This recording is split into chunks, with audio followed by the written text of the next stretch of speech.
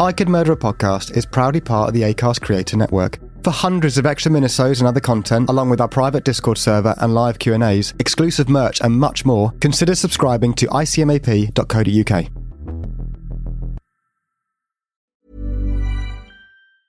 Mom deserves the best, and there's no better place to shop for Mother's Day than Whole Foods Market. They're your destination for unbeatable savings, from premium gifts to show-stopping flowers and irresistible desserts. Start by saving 33% with Prime on all body care and candles. Then get a 15-stem bunch of tulips for just $9.99 each with Prime. Round out Mom's menu with festive rosé, irresistible berry chantilly cake, and more special treats. Come celebrate Mother's Day at Whole Foods Market. Hey, I'm Ryan Reynolds. At Mint Mobile, we like to do the opposite of what Big Wireless does. They charge you a lot, we charge you a little. So naturally, when they announced they'd be raising their prices due to inflation, we decided to deflate our prices due to not hating you.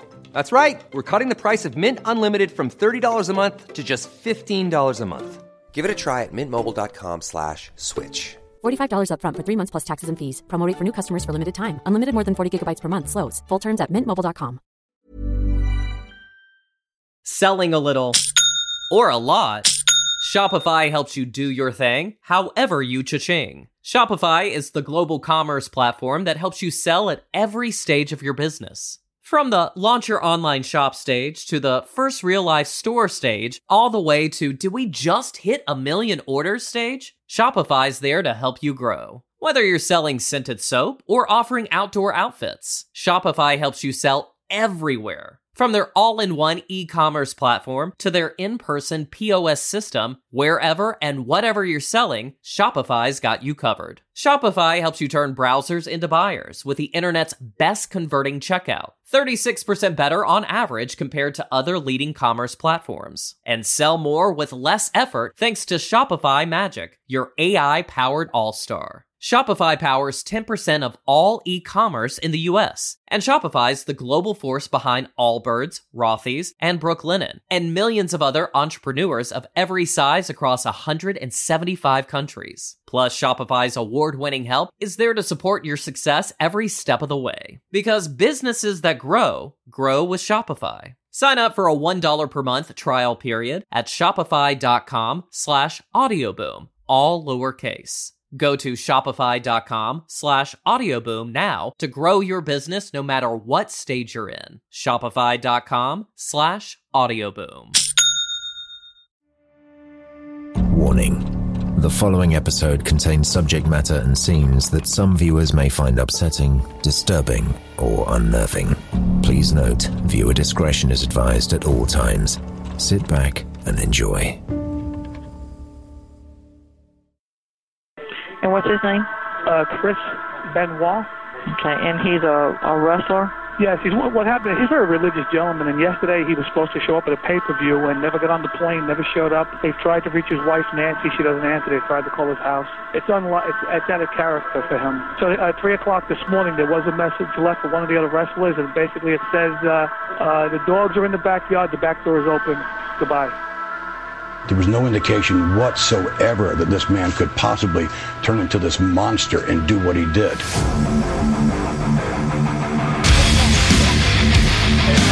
Who gets the knee to blade to the skull that had to rattle the mind of Chris Benoit? Once searching the house, they were able to locate 3 bodies inside of the home here. Those bodies were Mr. Benoit himself, his wife Nancy, and their son Daniel. Chris Benoit is the person I knew, loved him. Chris Benoit is a wrestler, loved him. Chris Benoit, the person who did what he did, unforgivable.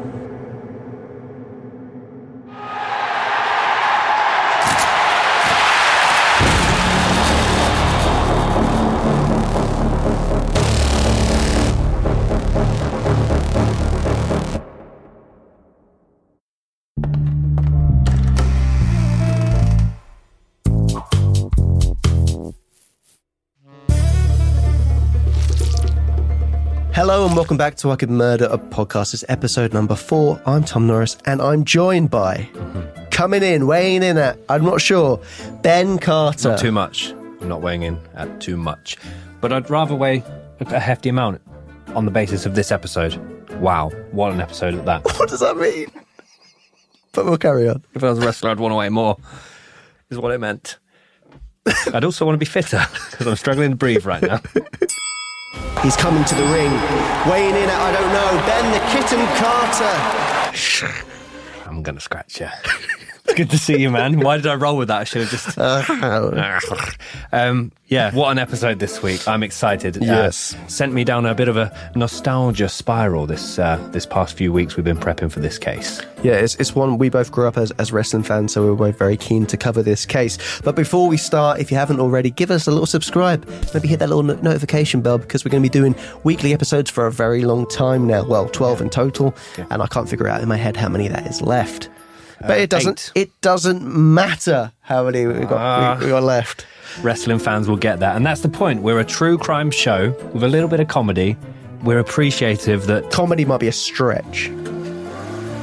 Slight light entertainment, as well. If you're sitting there going, "Oh, I've watched all the episodes, but I want more," why not go to our Patreon? Because there's so much more over there. Yeah, the lifeblood of the channel. Why not make your way over there? Any support is massively appreciated. We've got a whole host of episodes. We may even have a few outtakes. Joking, we never get anything wrong. We do. We really do. It's true. It's true. That's another wrestling reference. I can't remember. Kurt Angle. And of course, don't forget to follow us on all our socials at Could Murder a Pod. That's our Twitter and our Instagram. And we've also got a Facebook where we're putting some content up on there. Ask us anything is up there, only on there. Go over there and give it a like. Any follows are much appreciated. Mm-hmm. And we also have a brand new shiny spanking merchandise store. Yes. So why not treat yourself or a loved one or a stranger to one of our lovely little merchandises. So Ben, what case are we covering this week? This week it's the case of Chris Benoit and the Benoit family murders. So if you stumbled upon if you smell you do. Yeah. He was a stone cold guy, I was the Rock, that's why we're constantly at odds. Rikishi, Scotty Too High. Fucking hell. You like the stink face. Stink. Don't. What? Take that out, Tom. I don't know if Tom will. We have to see what he feels like when he's doing it. So, as Tom mentioned, we both grew up being big wrestling fans. I mean, now the interesting side of it is kind of the behind the curtains, what actually the politics and the we'll get onto this in a bit more detail shortly, I'm sure, but kind of the actual behind the scenes, what was really going on behind the storylines. And that's a dark point to mention for today's case. But we were spoiled, of course, in our early childhood by what's known as the Attitude Era, a 5-year period wherein essentially, I don't know if wrestling has ever recovered from how popular it was then. Worldwide, it was giant. We were spoiled by stars such as Stone Cold, The Rock, The Undertaker, Mick Foley, The Big Show, and there's a few of them. I am struggling at 4, but there were a lot. Triple H, big one, another big one. Kane, Rikishi, and there was another individual on this roster at that time who was perhaps, when we stopped watching, kind of just on his journey to the top, and eventually he would make it to the top, and this is where the story takes a slight turn. But we're going to get into all of that. We're going to get into the early life. It's going to be an interesting episode. I'm very excited to cover this case. So we wanted to start this week slightly different. And for the non-wrestling fans who have tuned in, this might also help spell out some of the lingo we're going to be throwing around in this episode. So I've prepared a little pop quiz for Tom. Confident he's going to do well, but who knows? Who knows? I mean, we do share notes and share a G drive. Did I look at them? Who knows? So the first, what I'm going to do is list out a few terms, Tom, and I want you to explain to the listener or to the viewer what they mean. Sure, I'll break it down. Number 1, kayfabe. Kayfabe is basically, if you're a fan of wrestling, you don't want to see the two people that are enemies being all friendly outside of the ring. So they carry on the story in the real world. So people who believe in kayfabe, they believe in the story, essentially. So to break kayfabe is to break the illusion. Didn't the Iron Sheik and someone were caught driving together? High on God knows what at the time. And that was reported in the paper, and then kayfabe was broken for a lot of people, and they kicked off. Notoriously as well, kayfabe, Bret Hart was kayfabe screwed by Vince McMahon, and he then ended up going to all the news reporters to say, that was not part of the storyline, I was screwed, so he broke kayfabe. So yeah, kayfabe, 1 out of 1, well done. Babyface. Babyface is someone in the company. You just don't know what you do to me. God, that's haunting. It's kind of baby cakes, yeah. So Babyface, Ben, is someone in the company who's essentially the good guy. He's the guy that's usually an up-and-comer, and he's there to kind of, fight the bad guys. Yeah, so the babyface is the champion usually, someone that's popular, someone that's essentially over with what's going on and popular with the fans. What about a heel? The opposite of that. The bad guy. The bad guy. Say hello to the bad guy. Yep. Booker. Not Booker T. Booker is the guy who's essentially figuring out the shows, picking the matches, and kind of the storyline. Yeah, so the different companies will have creative teams that do all the writing and storylines. We're not going to use the F word because we don't want to upset anyone, but essentially they script all of the predetermined elements of the show. Okay, promotion. A promotion is a thing like WWE is a promotion, and back in the day in America there used to be every kind of state had their own promotions, but Vince McMahon would go on to buy all of them and make them for WWE, apart from a few. So a promotion is essentially the name of the company that put on the shows. Yeah, and back in the day, like late 80s, 70s, 60s, they were all operated out of different territories. Vince McMahon famously went on to say that he bought out his competition, so it all became one entity. Okay, and then promo. Promo is a thing to the camera. I imagine you'd be very good at promos. I don't know. I don't think I would. Ric Flair, very good at them. To the camera, kind of hyping up the match, trying to sell tickets, get bums on seats, essentially. Yeah, to cut a promo on someone would be to call someone out or to set a scene. Yeah. Go on, you can try one. I got nervous just looking at the camera. Ben Carr, I'm going to be fighting you this week in Stevenage. You're a piece of trash. I'm going to step on your neck. Open up your brain, get all the dirty thoughts out. Expose you for what you really are. I'm not going to go into more detail than that because you'll get cancelled. Like that. So Tom just cut a promo on me. Notorious Nozza, I heard what you said about me. I heard what you said about my sister. I heard what you did with my sister. And this Saturday night, I've got a sister in. Oh. Don't break kayfabe. Sorry. Oh, and it's gone. Sorry. So there you go. So yeah, 6 out of 6. Thank you. Yes. 2 more bonus ones for you. Okay. A pop is when the crowd go crazy for a certain thing they've planned in the show. Absolutely. So to get a good pop would be to win over the crowd or get a massive cheer. Yeah. Massive reaction. And finally, a shoot.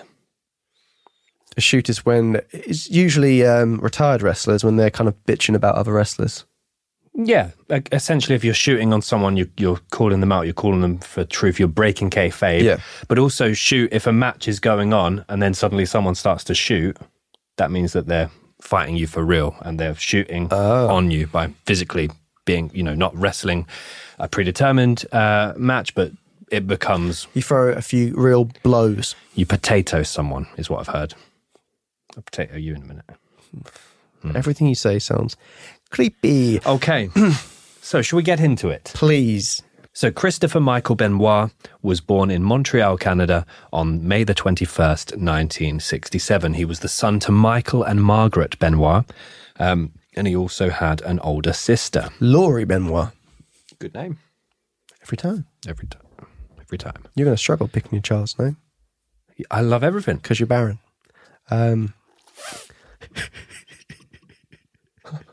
I'm only kidding. I'm sure they're good. Swimmers. So Chris Benoit would have a relatively normal upbringing in childhood. He was very much into his sports. He played American football. He played a defensive end. Doesn't mean anything to me. At 12 years old, he attended a local wrestling event, which he saw 2 performers who very much stood out, which was Tom the Dynamite Kid and Bret Hart. And from Hitman. And from this moment, he was obsessed with wrestling, and he knew from the age of 12, that's the only thing he wanted to do. Yeah, and I mean, some people transition into the world of wrestling. So, nowadays WWE may hire people that have been in the acting world or the entertainment world or sports, hire, American footballers that transition to the world. For Chris Benoit and everything we've looked at, all he wanted to do, there was no other job that he would take pay for. He wanted to be a wrestler, and that was that. He lost his tooth when he was pretending to wrestle with his dog as a kid, and he decided to never get that tooth replaced because he's like, I won't need it being wrestling. Oh, it'll just come out again. So he was like, I'm going to just keep that out. In high school, he won numerous awards for wrestling and bodybuilding and had an unwavering focus on becoming a world-class wrestler. They say in a lot of documentaries, things you read about him growing up, at one stage in WWE, it was WWF back then, they were very much all about the tall, muscular kind of guys. And Chris Benoit was 5'10", so not tiny, but he was very aware that he wasn't fitting the mold of what would be a classic like body form for a wrestler. Yeah. I mean, if you look at photos of him, I mean, even for a small guy, he is big all over. Stacked. Swole, I think they say, don't they, Dan? As we mentioned, Benoit, one of his heroes was Bret the Hitman Hart, who would go on to train at the Hart family home with Stu Hart in the Dungeon, which is if anyone who's into wrestling would have heard of the Dungeon. The Hart family obviously had a lot of wrestlers within the family, and they would train with Stu Hart, who was an ex-wrestler, in the Dungeon. And it was commonly heard of that you'd hear lots of screams of pain as Stu would stretch you out, basically doing submission moves on you, which would genuinely really hurt. And it kind of teaching the wrestlers, teaching wrestlers all about that kind of style of wrestling. So we talked about the shoot where Bret Hart was screwed, and there's an excellent documentary called Wrestling with Shadows, and in that it's on YouTube. In that footage you do see, and Stu Hart at the time is like in his late 60s, early 70s, and he's got kind of big football players in their early 20s in these different holds, and you can just hear them absolutely screaming. He's like, I got it is like that. Do it, carry on. I can't because the shock on your face. I should have used that for my promo voice. Tom Norris. No, you'd beat me in that fight. He would lose. My guy. And the thing about the Stu Hart thing was he did not look like he was putting any effort in whatsoever. He just knew that the kind of buttons to push to really, really hurt you. But I mean, it was a merit and it was a badge of honor for any wrestler to go to the Hart School. That was the place you wanted to learn. Exactly, yeah. And a lot of big wrestlers did go there and learn an awful lot. That was like getting into Hogwarts, I'd imagine. I don't watch Harry Potter, but I'd imagine. Why are you so defensive about Harry Potter? You've never watched Harry Potter? Not fully. Not the whole way through. I'm more of a Lord of the Rings guy. You're very awkward. Thank you very much. Awkward. Hawk. Not orcs. So, as Tom mentioned, he trained in Stu Hart's Dungeon, and although he was, a slightly smaller guy, he was very stacked, he was very stocky. In the ring, he was exceptional. He could do the basics, the fundamentals, but he was technically very, very gifted. So he began emulating both the Dynamite Kid and Bret Hart. He cultivated a high-risk physical style as well as a very technical. So he was able to put people into different submission holds, but he was fundamentally a very gifted technical wrestler. Yeah, he made his in-ring debut in November 1985, where he participated in a tag team match and ended up winning after pinning one of the opponents down with a sunset flip. Sunset flip. Yes, indeed. And that was for Stampede Wrestling as well, which was owned by Stu Hart. So he'd obviously been training in the Dungeon with Stu, and Stu saw something in him, gave him his debut with his own pop quiz promotion. I nearly forgot. So during his initial period at Stu Hart Stampede, he ended up winning 4 British Commonwealth titles and 4 international tag team titles. In 1989, he bid goodbye to Stampede Wrestling and moved to Japan to join the New Japan Pro Wrestling. So Japan, again, for non-wrestling fans, Japan's a huge wrestling scene over there. That was the place to go. It seems to be a lot of the big-time wrestlers went there and did their time over there, learned from the kind of wrestling style. So the Japanese style was renowned for its, the Japanese wrestling was renowned for its strong style, often approach, wherein the wrestlers would hit each other for real on occasion to make it look even more of a spectacle to the crowd. Yeah, and over there it was very much it's more respected by the crowd. If someone was able to take these hits and keep fighting and keep going, it kind of added more to the drama over there. Over there, he was known as the Pegasus Kid. And later on there, he would start wearing a mask. Throughout the early 90s, he established himself over there, winning the Best of Super Juniors tournament twice and securing a win in the Super J Cup tournament. So yeah, he went over there, he won. Again, it's a sign of, obviously they believed in him, they made him their boy, the baby face. They've made him win all these titles. So it just shows he's gone on immediately to kind of impress wherever he's gone so far. And in adopting the mask and a slightly different style, so he was a bit more of a high flyer wearing the mask. And Benoit said on numerous occasions he hated wearing the mask, but it eventually became a part of him. So at this stage, he's shown that he's a very good mat wrestler, technical wrestler, submission holder, high flyer. He's basically able to do everything, and he's, at this point attracted the interest from a fairly big organization. Benoit was attracting quite a lot of attention, and at this point in 1992, the WCW, or the World Championship Wrestling, signed Benoit. And he was only with them for a year. He would later return, but during this time he made his debut, teaming up with fellow Canadian wrestler Biff Wellington, and we'll mention his name later on in a little bit of trivia, for the NWA World Tag Team Championship tournaments. However, they were defeated by Brian Pillman and Jushin Thunder Liger at the first round. Biff Wellington is a terrible name for a wrestler, I have to say. So after a year with WCW, Benoit would return to Japan for a few months, and then he was signed by Extreme Championship Wrestling, or more commonly known as ECW, run by Paul Heyman. So they were a much more kind of hardcore they referred to themselves, while everything else was kind of rock and roll, they were grunge. Classically, as Paul Heyman once described them, but they would have, although they'd be known for their hardcore, lots of weapons, tables, ladders, chairs, they were also known to display very gifted wrestlers as well. So that would be the place to go before you make the jump to one of the big boys, and you can really display your talents there. Yeah, ECW as well is kind of, they're just as well known for their fans as they were for the wrestlers. The shows were lots of energy, lots of kind of fan participation in a way, and their chants and everything like that. It was very much the kind of underground, the kind of cool the wrestling promotion to follow. Fiercely loyal fans as well. Yeah. So during his time at a pay-per-view event called November to Remember, Benoit accidentally broke a fellow wrestler's neck, and this was a wrestler called Sabu, and there is footage of this on YouTube. It is grim. So this is also from within the opening seconds of the match. So the match starts, everything looks normal, and even in the initial period, when you're watching this video, you're like, when's it going to happen? Sabu takes a heck of a beating from Benoit pre-neck break. The injury came when Benoit threw Sabu with the intention that he take a face-first pancake bump. However, Sabu attempted to turn mid-air and take the fall on his back instead. However, he wasn't able to achieve the full rotation and landed almost directly on his neck. Oh, yeah.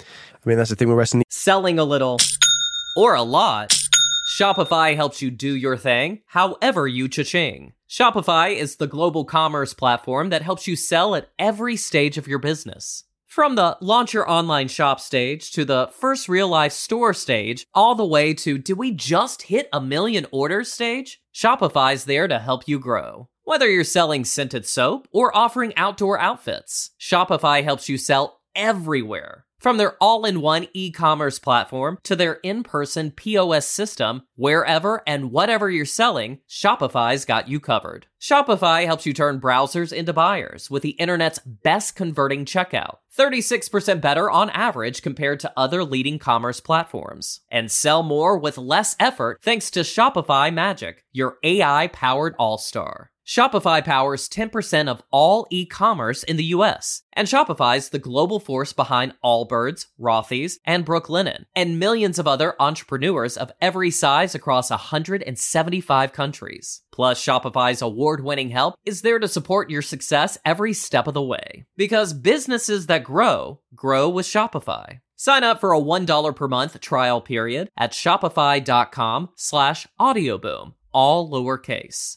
Go to shopify.com/audioboom now to grow your business no matter what stage you're in. Shopify.com/audioboom.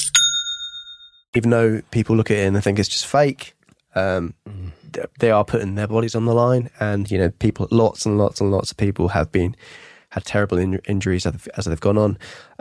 many concussions, which is going to be very, very relevant to this case, and lots of bumps to the body, which is going to either affect them immediately or later on in their life. And it's the only sport or entertainment wherein if someone breaks their neck, they're expected to continue.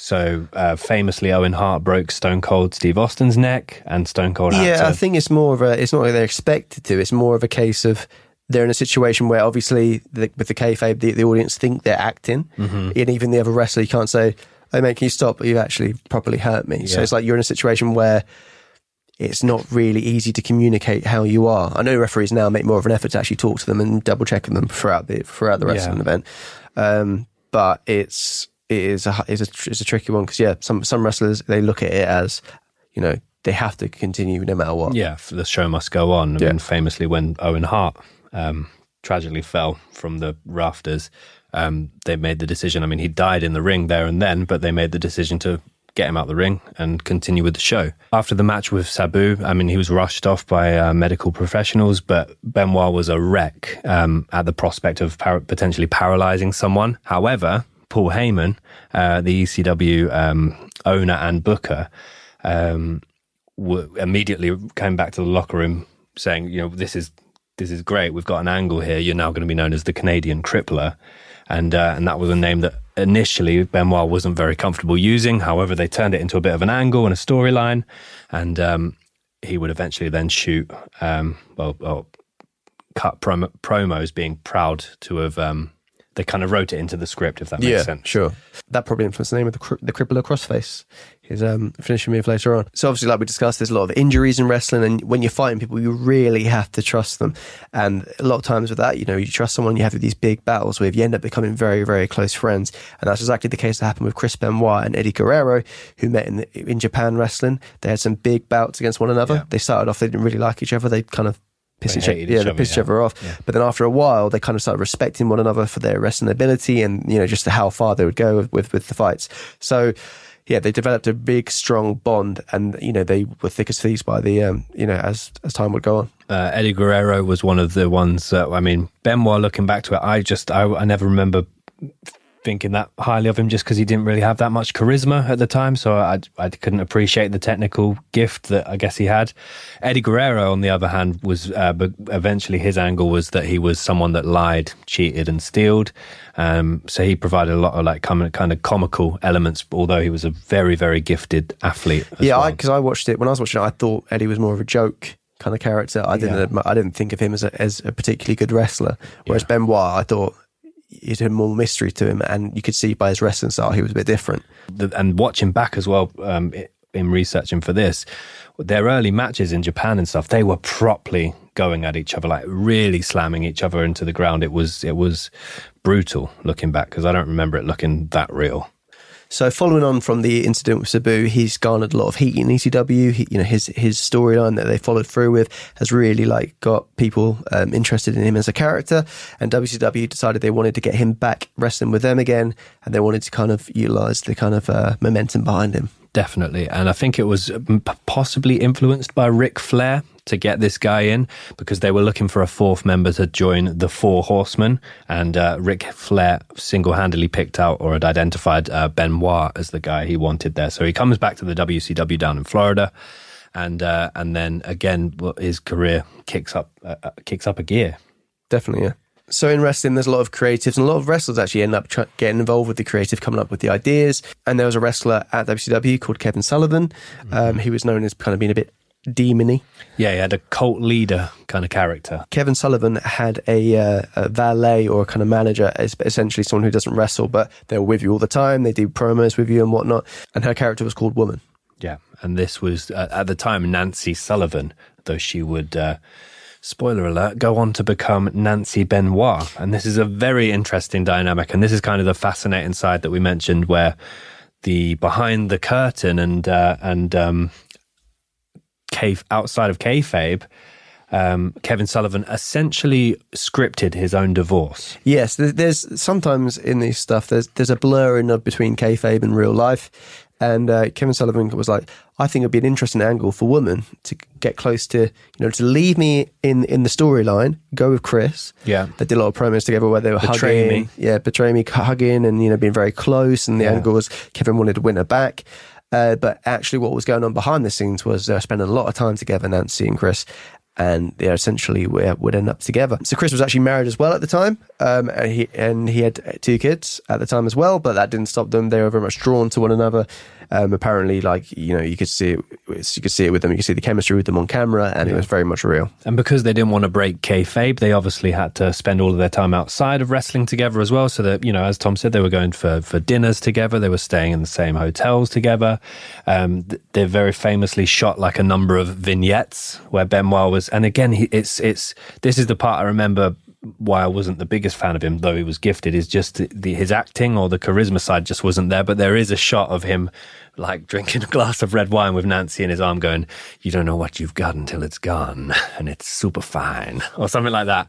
Whilst portraying these characters, it etched into their real lives, and they fell in love, and Nancy decided to leave Sullivan for real. Yeah, I mean, Sullivan wasn't the best partner. There was talk of abuse, physical abuse, getting very angry and lashing out at Nancy. Sandy, Nancy's sister, says a story where Kevin Sullivan has been violent, and Nancy's left and gone to Chris, and Chris has kind of been portrayed as the saviour here, as the safe shoulder space to cry on, and the trustworthy individual, which at the time obviously she had no reason to believe that it was anything but that. Exactly, yeah. Yeah. They continue with this angle despite Nancy then leaving Sullivan for Benoit, and there's a match at WCW Bash at the Beach where it sort of turns into a shoot fight, and Benoit allegedly punched Sullivan so hard in the ear that he shattered his eardrum. Yeah, you can see, there's footage of it. They've actually properly thrown fists at one another. You can imagine, like, no matter how professional you are, with that kind of things going on behind the scenes, you're gonna maybe, leave a fist in or whatever. It gets very violent indeed. But all of this would just help grow Chris Benoit as a character, and the momentum behind him was increasing even more. There's more heat behind him. He was winning WCW titles. He was being put as one of the main guys, and as we said before, he's only, in that terms, 5'10", a small guy, but they were happy to push him because of how technically gifted he was. Yeah. All the wrestlers, they loved working with him. There's a story Chris Jericho, another wrestler, says with Chris, he was such a professional. If he would mess anything up slightly, he would punish himself. Chris went backstage one time when Chris slightly did a kick wrong in the match, and he found Chris Benoit doing squats, and he had to do, I think it was 200 squats. Because he missed, he was in the wrong space to take a kick from Jericho. Yes, so he had to punish himself. Still a 5-star match, but to him, that then becomes like a 1.5-star match. Exactly, so 200 squats to punish himself, had to learn from it, and it's that kind of professionalism which kind of really pushed him forward. Yeah, the Radicals. So this was Dean Malenko, Perry Saturn, Eddie Guerrero, and Chris Benoit. And as they are kind of looking of which option to take, the WWF at the time approached them, and it's an opportunity too big for them to turn down. So he joins WWE in the year 2000, which is 15 years into his wrestling career, which even that itself is a long career. Yeah. And you think he's been in things like ECW, very much known for their hard and hardcore style. He's been in Japan, which is known for their strong style, again, which is essentially punching people for real. One of his finishing moves being the flying headbutt, which he basically jumps off the turnbuckle and head first, essentially. If there's one way to kind of steadily damage your brain, that would be it. I mean, when you do that thing where even if you try and stand on the side of a pool, don't use your hands, fall in without kind of protecting your face, that's scary. Yeah. Jumping off a turnbuckle or even a cage or whatever, doing that move would be terrifying. Sitting down on a couch without first placing your hand on the cushion. There's a bit of a curse of the flying headbutt. It was invented by Harley Race, and he warned everybody not to do it. It ruins your spine and old age because it's just such a kind of an impact on the body. Then the Dynamite Kid would hear that and go, I'm going to do it anyway. So he started doing it, and he ends up in a wheelchair. The Dynamite Kid was from Liverpool. Scouse wrestler. Yes, and he... wrestler. A wrestler? Play football. Wrestler. That's Irish. Just want to play football. So Dynamite Kid, he also has a very turbulent kind of history of abuse and with his partner and whatnot. But yeah, there's a documentary about him. It's very so Dynamite Kid would also say, not to kind of follow on with that wrestling move, but Chris Benoit he would then take on that mantle of doing that as a finisher. And, well, we all know what happened with Chris Benoit. It seems to be a kind of a curse of the flying headbutt. Yeah, and obviously Benoit was heavily inspired by the Dynamite Kid, really looked up to him and Bret Hart. And yeah, the similarities there in the aftermath of wrestling. Benoit was still wrestling at the time. The other thing as well is people, a lot of people I'm sure watching this won't like wrestling, which is absolutely fine. But if you watch it and you think, oh, the hitting on the head of the chair, oh, it's a fake chair. It's just a chair. It's made out of felt. No, it's actually a real steel chair, and the blood is real. Those hits on the head, again, it was a sign of if you can take a bump, can you take that hit in your head and can you keep on wrestling? That's a sign of I mean, even the ring itself, it's like minimal padding. It's like put a couple of these on there and then taking a couple of them. Those listeners, it's a couple of Ben's shirts. Ben's flannel shirt. George. Cough. They are real bumps. The only thing about wrestling is there's a predetermined result in the match, but you are going to end up getting hurt in the match. After every match, you'll more than likely be quite stiff and in pain. So getting hit on these head with these chairs year after year, night after night. Yeah, night after night. Yeah, because that's the thing about the wrestling work schedule. Yeah, it's literally day after day, isn't it? The lifestyle of a professional wrestler or even an amateur one that does it enough, it is brutal. They're working like 300 days a year, often in prolonged period of times where they get no day off, sometimes in multiple events in a day, putting their body through absolute... Because a lot of people will think, oh, well, the SmackDown or the two, the main ones, SmackDown or Raw, that's once a week, so they only do 2 days. No, throughout that, they're doing live events. They tour the whole country. They're doing live events. Vince McMahon's getting the absolute, most he can out of these people. And they're trying to keep their bodies going. Exactly. So you hear this whole thing of roid rage, whereas actually the steroids weren't taken to enhance their muscles, although in some cases, yes, but mostly it was to repair injuries. And it's, pain pills they'll be taking, and there's a very much culture of kind of self-medicating as well to deal with this. But Mickey Rourke's the wrestler. That's what I'd say you watch. But it is actually, that's a real insight and an eye-opening insight to the life of a professional wrestler. It is, yes. So because at first you want to think it's quite a glamorous lifestyle, but it is a lot of work that goes into it. Unless you're at the very, very top, like your Stone Colds and your Rocks, in the mid-card, there's hundreds of other guys vying for that spot. And if you're injured, there was no health care, whatever they had. So if they're injured, you're expected to either fight injured or not get paid. And if there's hundreds of guys trying to vie for your spot, obviously you work injured. If you've got families to feed and bills to pay, unless you're in that upper echelon. Good word. Thank you. Dan? Yeah, pretty good. Then, you're working every day of the year. But apparently as well, Benoit absolutely loved that about it. He loved doing what he did. Yeah, he that's all he ever wanted to do. It's the only job he ever had. It was being a wrestler. And he would very much he'd find it hard being away from his kids, but he thought that's what he had to do to maintain. So the year 2000, when he joined WWF, was actually a big year for him in other terms. Nancy gave birth to Benoit's son, Daniel, and the couple got married in 2000 as well. And Daniel, I believe, although he was only 1 or 2 at the time, was the best man. Yes. Yep, imagine that speech. Well, after years of obviously climbing the ladder and constantly people saying you're not big enough, you're not exciting enough, there's no charisma, that was mainly just me. Benoit actually finally makes it to the top of the ladder. And at WrestleMania 20, Benoit triumphs against all odds by beating Triple H and Shawn Michaels in a triple threat match. And these are both also wrestlers that have very much paid their dues. And there's a very famous scene wherein Eddie Guerrero was a champion at the time. Chris Benoit is now a world heavyweight champion as well. They've both got the 2 top belts in the company. They close the show out together. Confetti's falling from the roof, and Eddie Guerrero just comes out and they embrace. Because Eddie Guerrero, he won the title that night as well. Yeah, they both had basically overcome all the odds. They both got completely over with the fans. The fans it was almost as if any scripted element was out of the window at this point, and the fans were just appreciating them for what they'd achieved and what they were. So both Eddie and Chris are, at the top of their game. Life is good. And unfortunately, it wouldn't last for too long. No, I mean, a lot of the times, like we said before, self-medicating. Eddie Guerrero had his own demons. He was very much self-medicating himself. He had overdosed a few times before. He went and got treatment, and then he came back to wrestling. So Eddie, Chavo, and Chris all check into the same hotel. They're obviously on the road at this point, and they're preparing for an event the following day. They decide to head to their separate rooms, and they all say goodnight to each other. So Chavo Guerrero, the nephew of Eddie, was first to wake up the following morning. They were all going to go to the gym together extra early before an event. Chavo gets a call from the front desk to say that his uncle Eddie is not answering his morning wake-up call. They go to knock on the door. There's no answer. So they cut the chain lock. They find Eddie with his toothbrush face down in the hotel bathroom. Chavo tries to revive his uncle, and the team that arrived tried to revive him.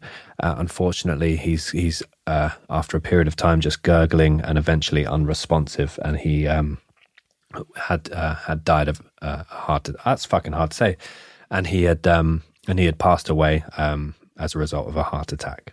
Yeah, and that really hit the whole company. The world. I remember seeing the tribute show for Eddie, and it's hard. He was such a popular guy. He was over with the fans, over with the locker room. And his body had, the shelf life on these guys when they are putting their bodies through that, and the relentless touring, the relentless events. It's that, and it's the cocktail of drugs that they've been taking as well. I mean, that's the thing. It's like, as we said, they're going to be suffering from a lot of pain, a lot of different injuries, and it is a cocktail of drugs they're taking. Sometimes, it's mixed with booze as well and recreational drugs. Yeah. And Eddie, sadly, his body wasn't able to keep up with it. Yeah. But an enlarged heart, I think it was. Yes, in the end. Yes. And like the thing about these tributes is, you see these big, scary wrestlers, and they're all in tears. Yeah. And it just shows how much that Eddie meant to them. Yeah. And it hit easily hit the hardest it hit Benoit.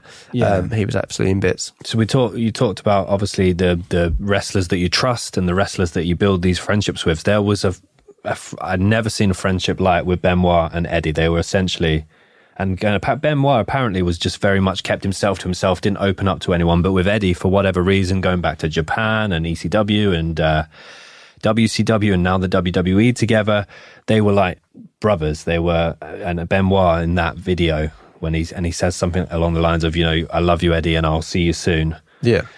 But he is a wreck. Yeah, I mean, Eddie had such an influence on Chris as well. Because Chris wasn't religious. Eddie was very religious. He'd be known to say scripture to wrestlers in the dressing room. And Eddie gave Chris a Bible, which Chris would take with him.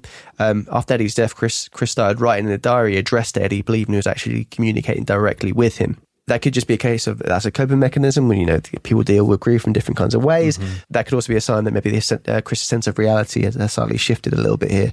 And his behaviour has changed slightly. And during this time as well, Chris was actually having quite a lot of difficulty with Nancy. Be lots of arguments. And Nancy, she was from the wrestling world herself. She's a very strong woman. She wouldn't take any shit, and she would give as much good as she got. She wouldn't just lay down to Benoit. She was very kind of, if he was being out of order, she would tell him.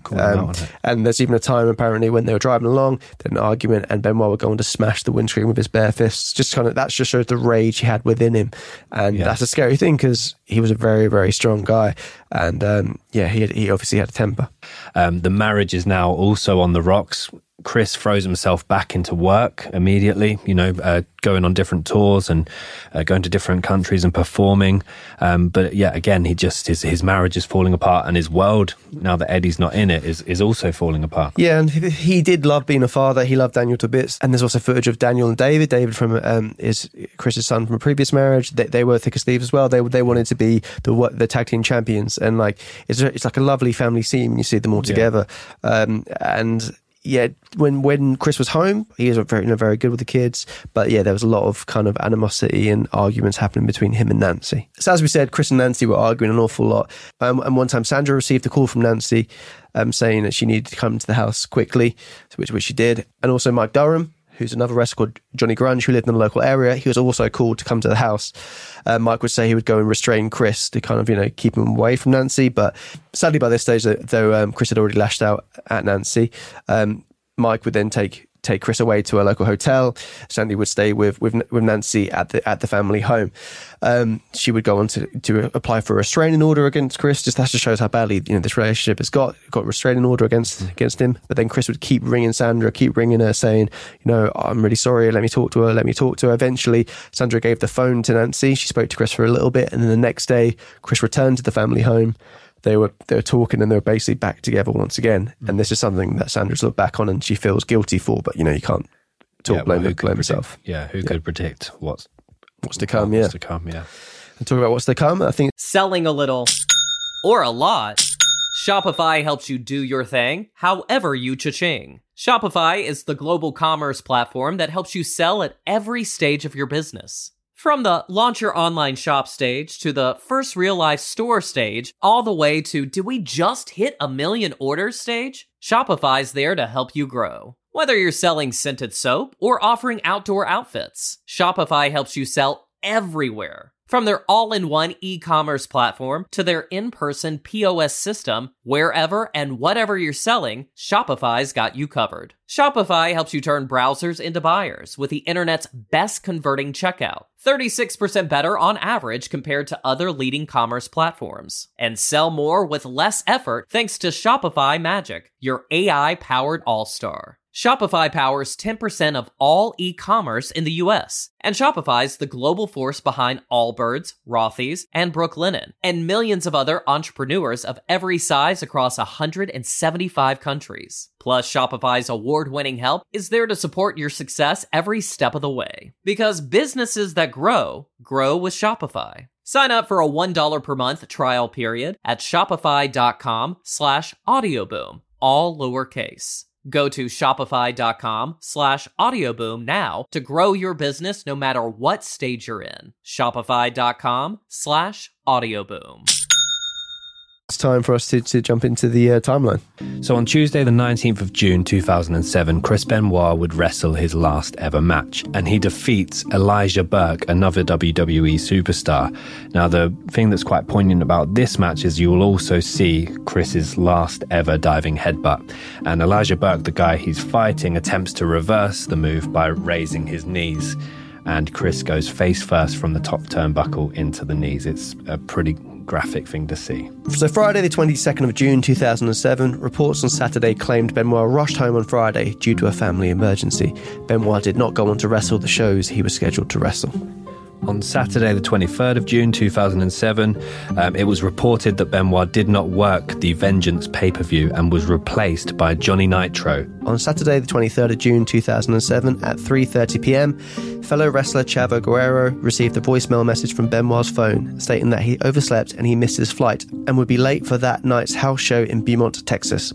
Guerrero called Benoit back and Benoit sounded tired and groggy as he confirmed everything that he said in his voice message. Guerrero was concerned about Benoit's tone and demeanour, called him back 12 minutes later and Benoit did not answer the call. Guerrero left a message and asking Benoit to call him back. So Benoit would later call Guerrero back, stating he did not answer the call because Nancy and his son Daniel had food poisoning and he was tending to them. He had also been on the phone with Delta Airlines to change his flight so that he could get back to work. So yeah, he said they got food poisoning, but he's also said now that they're vomiting blood. So it's kind of, never heard of food poisoning doing that to someone. Yeah. So Sunday the 24th of June 2007, 5 text messages were sent to co-workers between 3:51am and 3:58am using both Chris's phone and Nancy's phone. So 4 of these were basically stating his address and letting them know the locations of where his dogs are at the address, which if you just randomly receive that message at like 4 a.m. as well. Yeah, I mean, yeah, even if you just send it just during the day, that's not a message to receive from someone. This is my house address and my dogs are kept at this stage, this part of the house. Yeah. And he said my physical address as well, which I think, or from what I looked at, because he was quite a paranoid guy towards the later part of his life, and he would basically only ever give out PO box numbers where he would collect things from. He would never give out his physical address. So obviously that's also toward the end of his end of his life, he was thinking he was getting followed by people and things like that. So yeah, that's very true. And so he sent these messages out to people, and immediately when you receive that, especially at that time, that's alarm bells are ringing.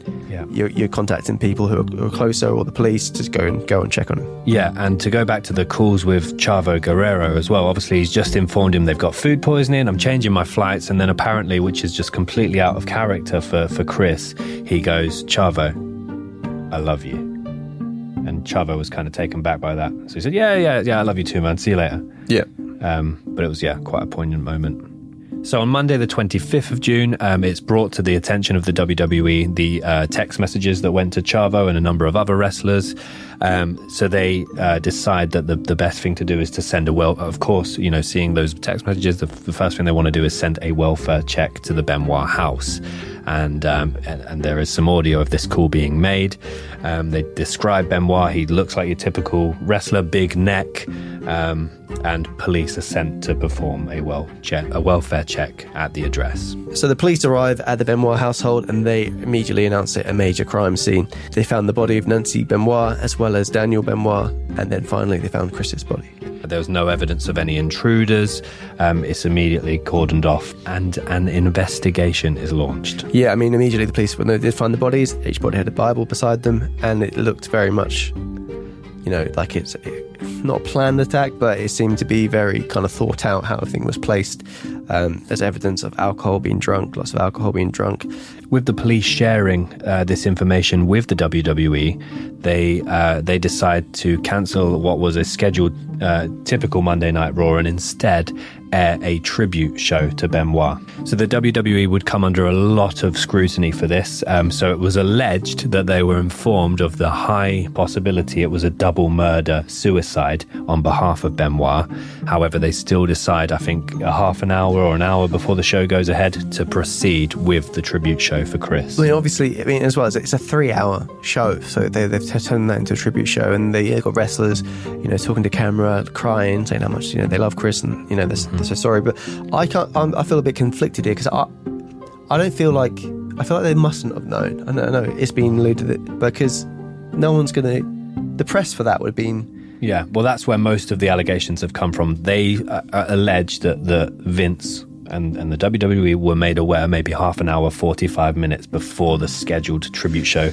And all that was essentially they had a Chris Benoit career DVD from a couple years ago that they ran, and then they intertwined that with wrestlers. Yeah, I mean, some wrestlers have refused to be on it, even though they looked up to Chris, because they wanted to wait until they knew more about the situation. Chris Jericho was one of those people. Yeah. But yeah, I can completely understand why they've become under fire for that. If they were told that, then that is absolutely baffling. I mean, as well with those shows, it's a huge stadium, because it starts with Vince in the middle of the ring, the complete empty audience, which is immediately quite striking. Yeah. But that's a huge event which they've cancelled, and that's would in itself take a lot of. Well, yeah, and another thing that they cancelled is Vince McMahon, the character, was currently had just been written off TV, like in an explosion in his limo. So fans were very confused to see him back in the ring. Yeah, it's such a moment, because Vince completely get rid of that storyline. Yeah. Vince, they never even reference that storyline ever again. It's completely wiped out. The tribute show airs on Monday the 25th of June, and it's called Remembering Chris Benoit, where they run highlights of his career, and wrestlers leave kind of their testimonies on him. Now, one that was really interesting and poignant, and this is kind of what is making me think that some of them did know, is William Regal. He says, I won't say anything about the man, but he was a damn good wrestler. Yeah, I think William Regal, he's one of the people that received the text messages from Chris. And I think, they all knew that the relationship with Nancy was quite volatile at times. So he might have just been, because he seems quite savvy, Regal, he might have just been able to put 2 and 2 together. Because, again, I think if you know that he's gone and done this, you're not going to go on camera. Yeah, and saying you wouldn't. You just say no, I'm not going to do it. So we're going to go into now actually what happened on those nights, and go into a bit more detail about actually the crime scene. Because what I think was also quite interesting about this tribute show is towards the end of it, you mentioned it was a 3-hour show. News was starting to break that it was a double murder homicide. So very conflicting for the WWE. And again, it depends which side you believe on that. Okay, so we're going to go back in the timeline now and actually talk about the events that happened on those nights. So Friday the 22nd of June 2007, the autopsies actually revealed that Nancy Benoit died this night at an undisclosed time by strangulation. She was found wrapped in a towel with her limbs bound with a Bible beside her. The injuries indicate that Benoit pressed his knee into her back while pulling on a cord around her neck. Blood was found under her head, suggesting that she attempted to fend him off. However, official signs saw no sign of immediate struggle. And also it was reported that he actually broke her back with his knee, and he's a very strong, powerful man. He's strangling her. He's put so much force into that he actually broke her back with his knee as well, which That's just insane. Yeah. And she, to a point, had been fighting back as well with the... Yeah, I mean, this was fight flight, I imagine. But it just shows how powerful and like how much aggression he was showing there. On the following day, so bear in mind Nancy had already been murdered, Chris's young son Daniel Benoit was suffocated in his bedroom by his father. The exact time is unknown. However, it is known that Daniel was sedated with Xanax and was most likely unconscious at the time he was killed. So if there's one small positive to take, it's that he didn't know it was happening. Daniel had internal injuries to his throat area showing no bruises. A copy of a Bible was left by his body. The medical examiner also found old needle marks in the arm of Daniel Benoit, which could have been from HGH, which is human growth hormone, shots that he was likely given when he was younger.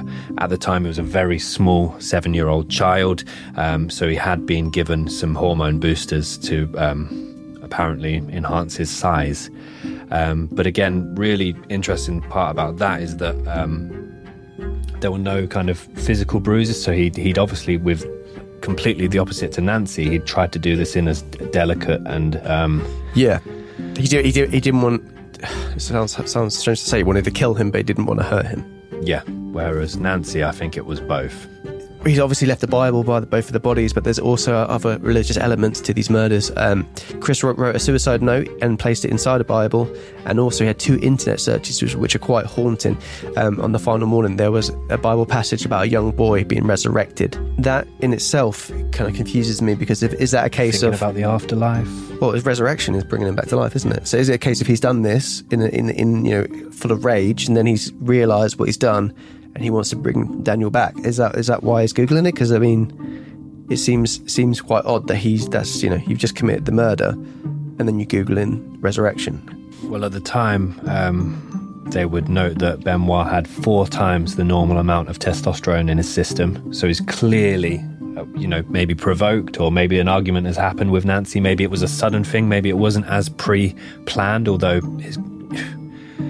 it's all conjecture at this point, because the only people that will know what happened are no longer with us. Yeah. So he's either pre-planned all of this and premeditated all of this, or it's spiraled out of control and all of a sudden been prompted. It's interesting when you see other wrestlers' interviews about this case and about Chris Benoit.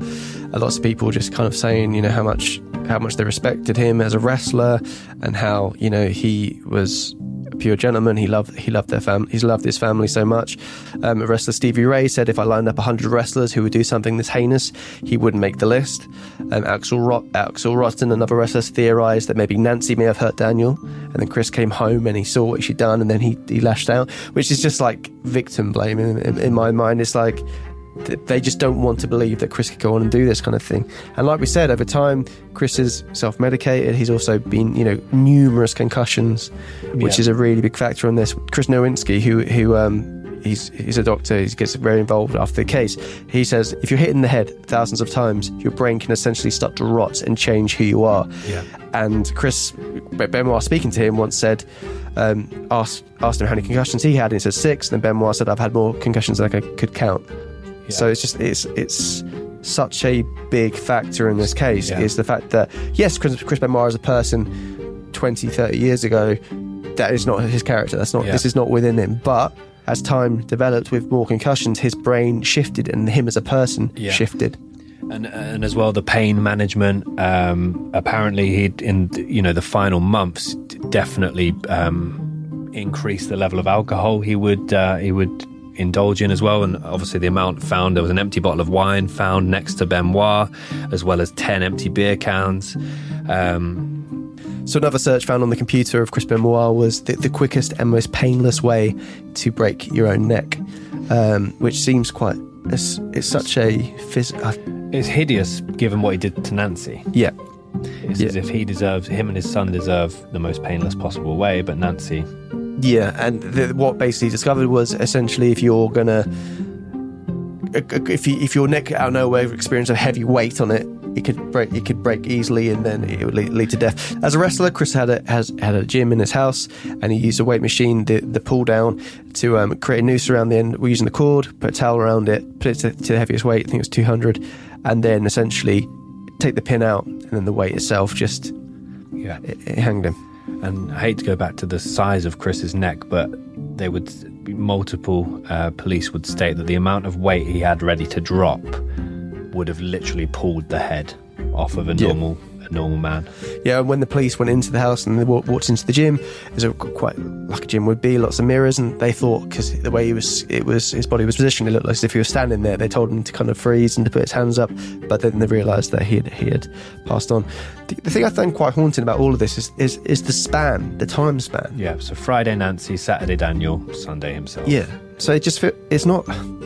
The argument of the sense of rage and the sense of like blind rage, that doesn't spread over 3 days. Yeah, and I think on the Friday, shortly a couple of hours before Nancy, he'd gone to his doctor's office to get certain medications. I think some of it was the Xanax, actually. And he actually posed for a fan, and he's smiling in the photo. He's absolutely... Well, he apparently he was still kind of wrestling in his head with the idea of going to that pay-per-view. Because he said that they're ill, and don't worry about them, and he was still kind of thinking about possibly going to that. As we said before, he didn't want to let people down about these kind of things. Wrestling was very much his life, and so once this stuff would all emerge, it's debatable whether this emerged to WWE pre that show. Yeah. I still find that very hard to believe, that they would know about that, but I think the only thing they're guilty of is acting rashly and doing it without waiting for all the facts. Yeah. But then when this would, properly emerge, and all the press would get hold of this story, the WWE had to act fast. But there's also the argument to be made that if they did know what was going to come out news-wise, perhaps to capitalise on the viewings and the ratings. Yeah, I just think it's not. But in long term, like that's a very short term, because there's going to be. Morally, someone who's killed their family, it's just like that separates. Yeah, that's true. But they're just saying it's been argued that they did know about it. I'm the same as you. So Vince McMahon would go on to make an announcement saying, with the news following, they made a grave mistake in terms of what they did for the show, and how Chris Benoit was going to be wiped from all history of WWE. Yes, so Vince would go on to say, last night on Monday Night Raw, the WWE presented a special tribute show recognising the career of Chris Benoit. However, now some 26 hours later, the facts of this horrific tragedy are now apparent. Therefore, other than my comments, there will be no mention of Mr. Benoit tonight. On the contrary, tonight's show will be dedicated to everyone who has been affected by this terrible incident. This evening marks the first step of the healing process. Tonight, the WWE performers will do what they do better than anyone else in the world: entertain you. So, following that, they were very strict on the rules of any mentions of Chris. Any signs in the crowd saying "Rest in Peace" and future Hall of Fame Eddie and Chris written on signs, they were all taken away. And from the WWE Network now, which is an online thing, there's no mention of Chris whatsoever. Yeah. They're very careful to completely wipe him out of history.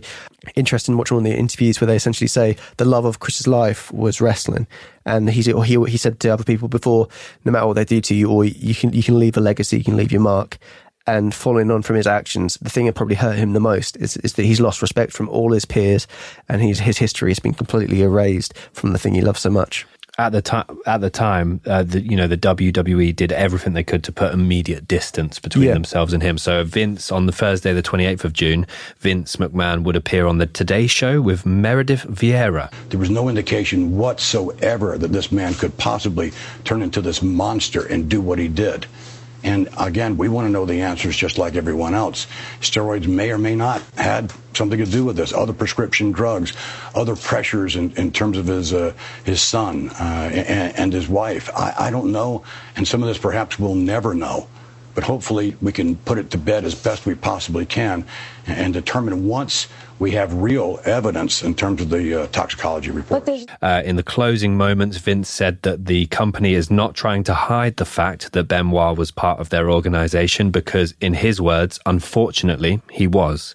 He added it was time to find a way to move on in the best way possible for the company and for its fans. So the media was, I remember this as being a very big factor. What people said that what this was, it's the first time I think I ever heard it. The term roid rage was thrown about. Obviously, Chris being a very muscular guy, people thought he was abusing steroids, and they were saying that's the immediate thing. That's what's happened. He's taken these steroids and this caused roid rage, but there was no evidence to actually indicate that. As we said, over his career, countless concussions, which actually they actually got his brain and gave it to medical science to kind of investigate it and look into it, and they could see that autopsies revealed that his brain resembled the nature of an 85-year-old Alzheimer patient. Because Chris Benoit's father reluctantly let his brain be examined, just to kind of see, because I mean, for a father, you're praying that there's something wrong because you don't want that your son to be capable of doing that. So he suffered from this thing called CTE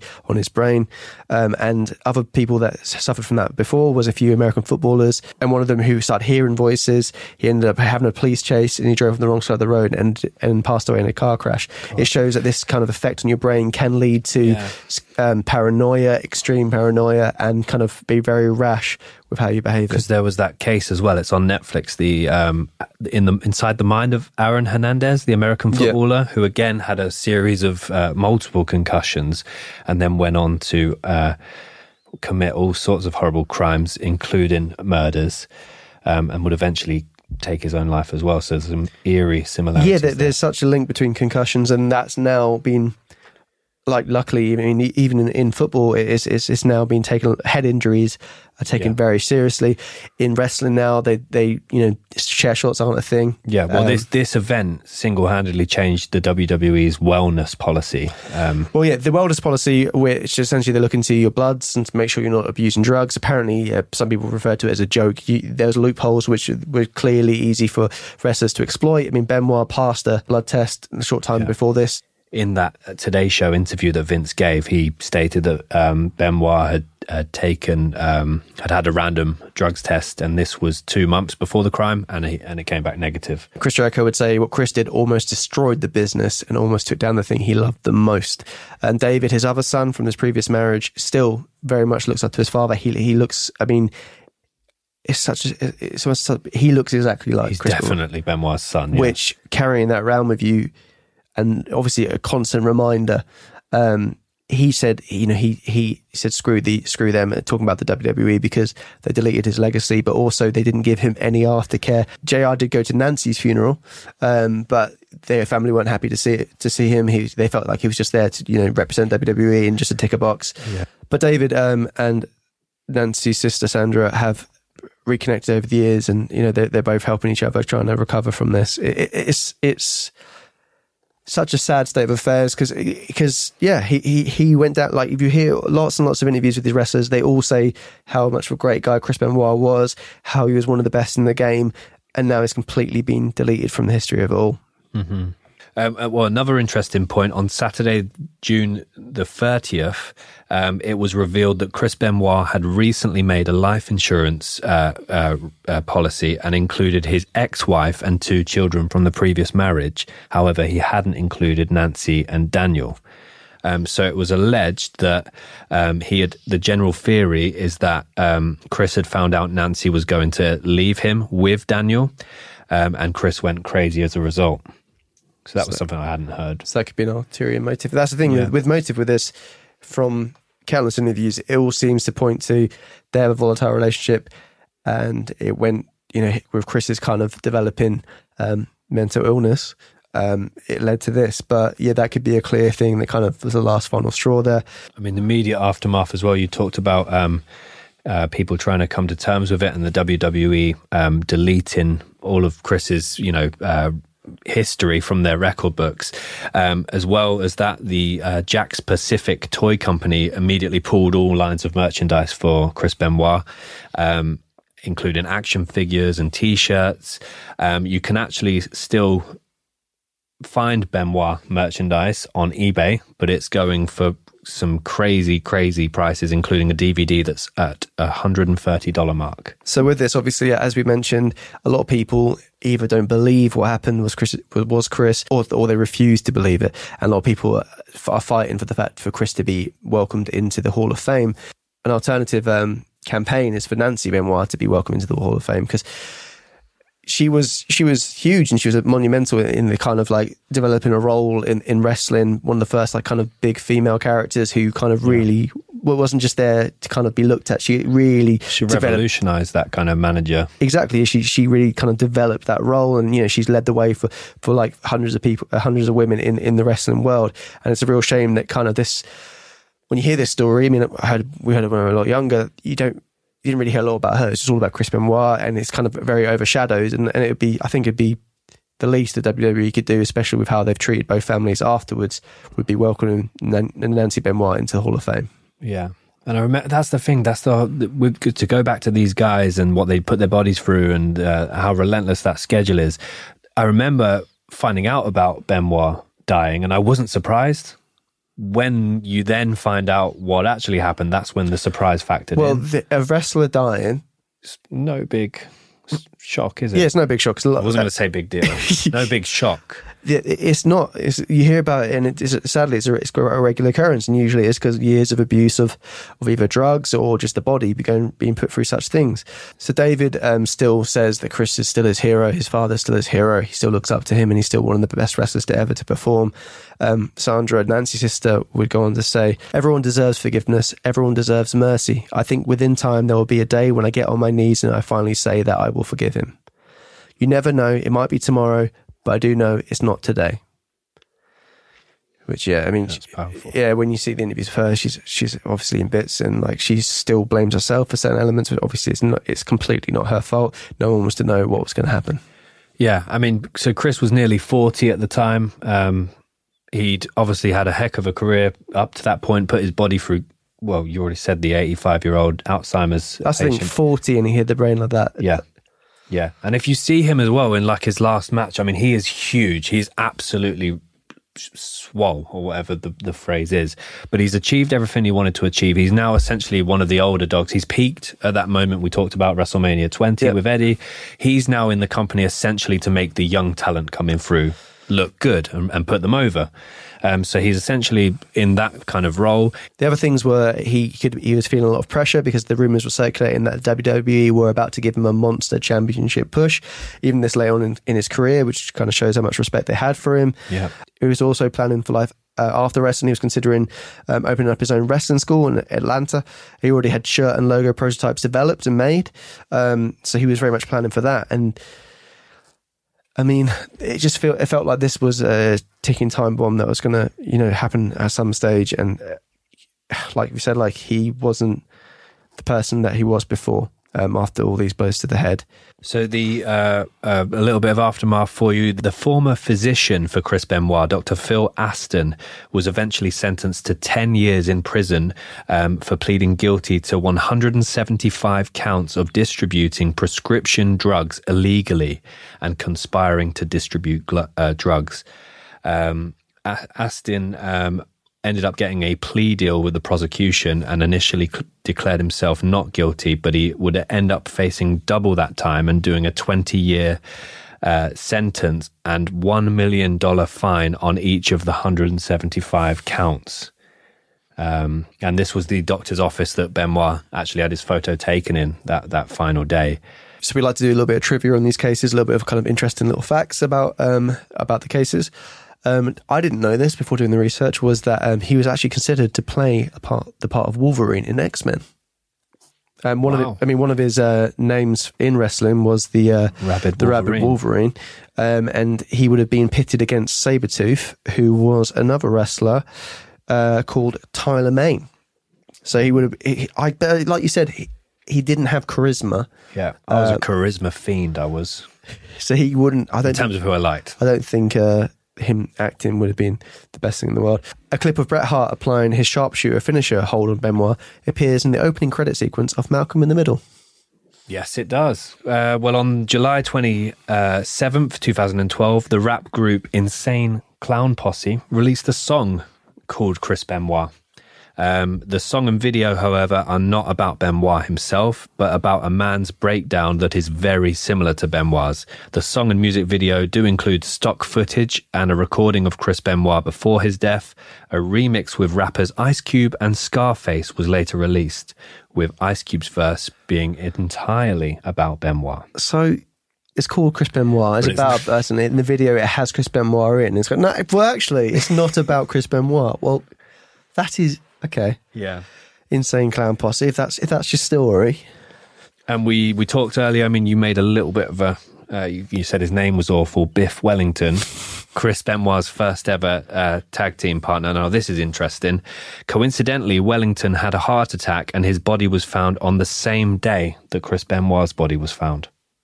Oh. Yeah. I don't like the fact you said that I made a joke about him and then you revealed that because I didn't know that bit, but it still is a terrible name. I stand by that. Yeah.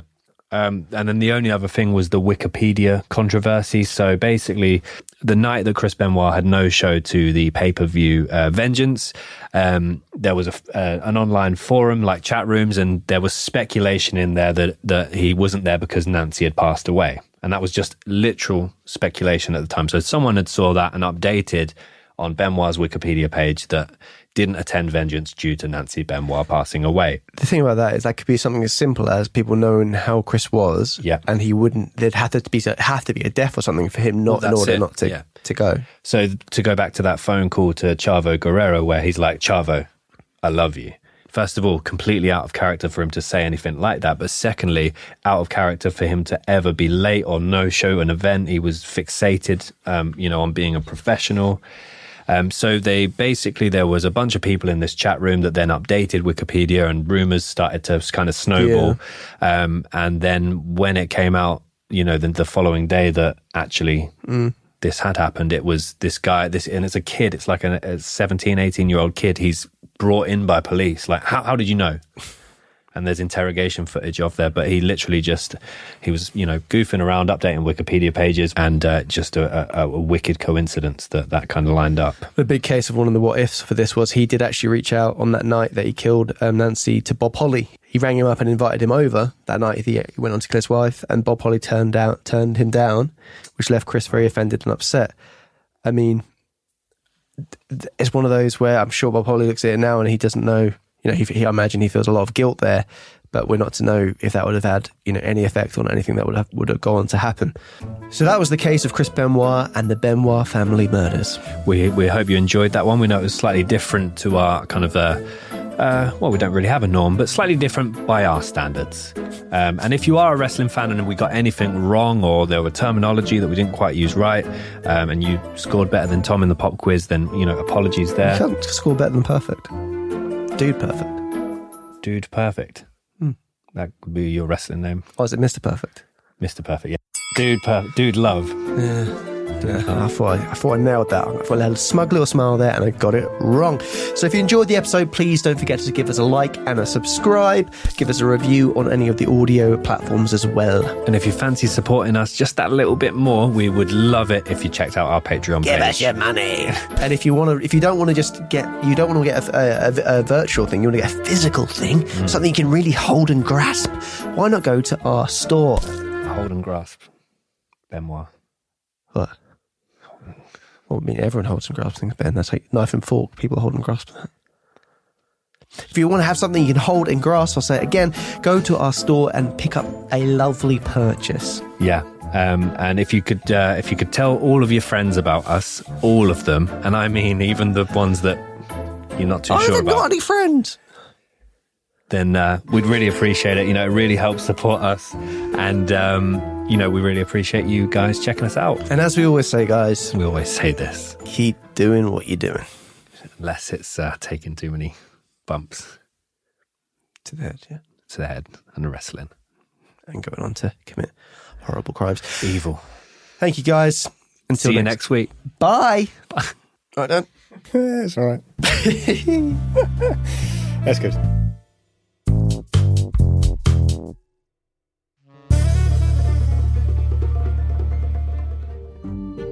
You've been listening to I Could Murder a Podcast, written and presented by Tom Norris and Ben Carter. Additional voiceover by Tom Turner. Additional research by Danielle St. Romain. Produced and mixed by Dan Lambert at Boston Sound. Artwork and animation by Phil Witten. Theme song by Alfie Indra. If you've enjoyed this episode, please remember to subscribe and leave us a 5-star review. Follow us on Instagram and Twitter. Just search @CouldMurderAPod. For additional exclusive content, please check out our Patreon page at patreon.com/CouldMurderAPod. And make sure to tell all of your friends. Selling a little or a lot, Shopify helps you do your thing, however you cha-ching. Shopify is the global commerce platform that helps you sell at every stage of your business. From the launch your online shop stage to the first real-life store stage, all the way to do we just hit 1 million orders stage? Shopify's there to help you grow. Whether you're selling scented soap or offering outdoor outfits, Shopify helps you sell everywhere. From their all-in-one e-commerce platform to their in-person POS system, wherever and whatever you're selling, Shopify's got you covered. Shopify helps you turn browsers into buyers with the internet's best converting checkout, 36% better on average compared to other leading commerce platforms. And sell more with less effort thanks to Shopify Magic, your AI-powered all-star. Shopify powers 10% of all e-commerce in the US, and Shopify's the global force behind Allbirds, Rothy's, and Brooklinen, and millions of other entrepreneurs of every size across 175 countries. Plus, Shopify's award-winning help is there to support your success every step of the way. Because businesses that grow, grow with Shopify. Sign up for a $1 per month trial period at shopify.com/audioboom, all lowercase. Go to shopify.com/audioboom now to grow your business no matter what stage you're in. Shopify.com/audioboom. Toyotathon is on, so stop in and get a great deal on a rugged new Tacoma or Tundra, ready to tackle the toughest weather. Find out more at buyatoyota.com. Hurry, Toyotathon ends January 2nd. Toyota, let's go places. Mom deserves the best, and there's no better place to shop for Mother's Day than Whole Foods Market. They're your destination for unbeatable savings, from premium gifts to show-stopping flowers and irresistible desserts. Start by saving 33% with Prime on all body care and candles. Then get a 15-stem bunch of tulips for just $9.99 each with Prime. Round out Mom's menu with festive rosé, irresistible berry chantilly cake, and more special treats. Come celebrate Mother's Day at Whole Foods Market. I Could Murder a Podcast is proudly part of the Acast Creator Network. For hundreds of extra minisodes and other content, along with our private Discord server and live Q&As, exclusive merch and much more, consider subscribing to icmap.co.uk.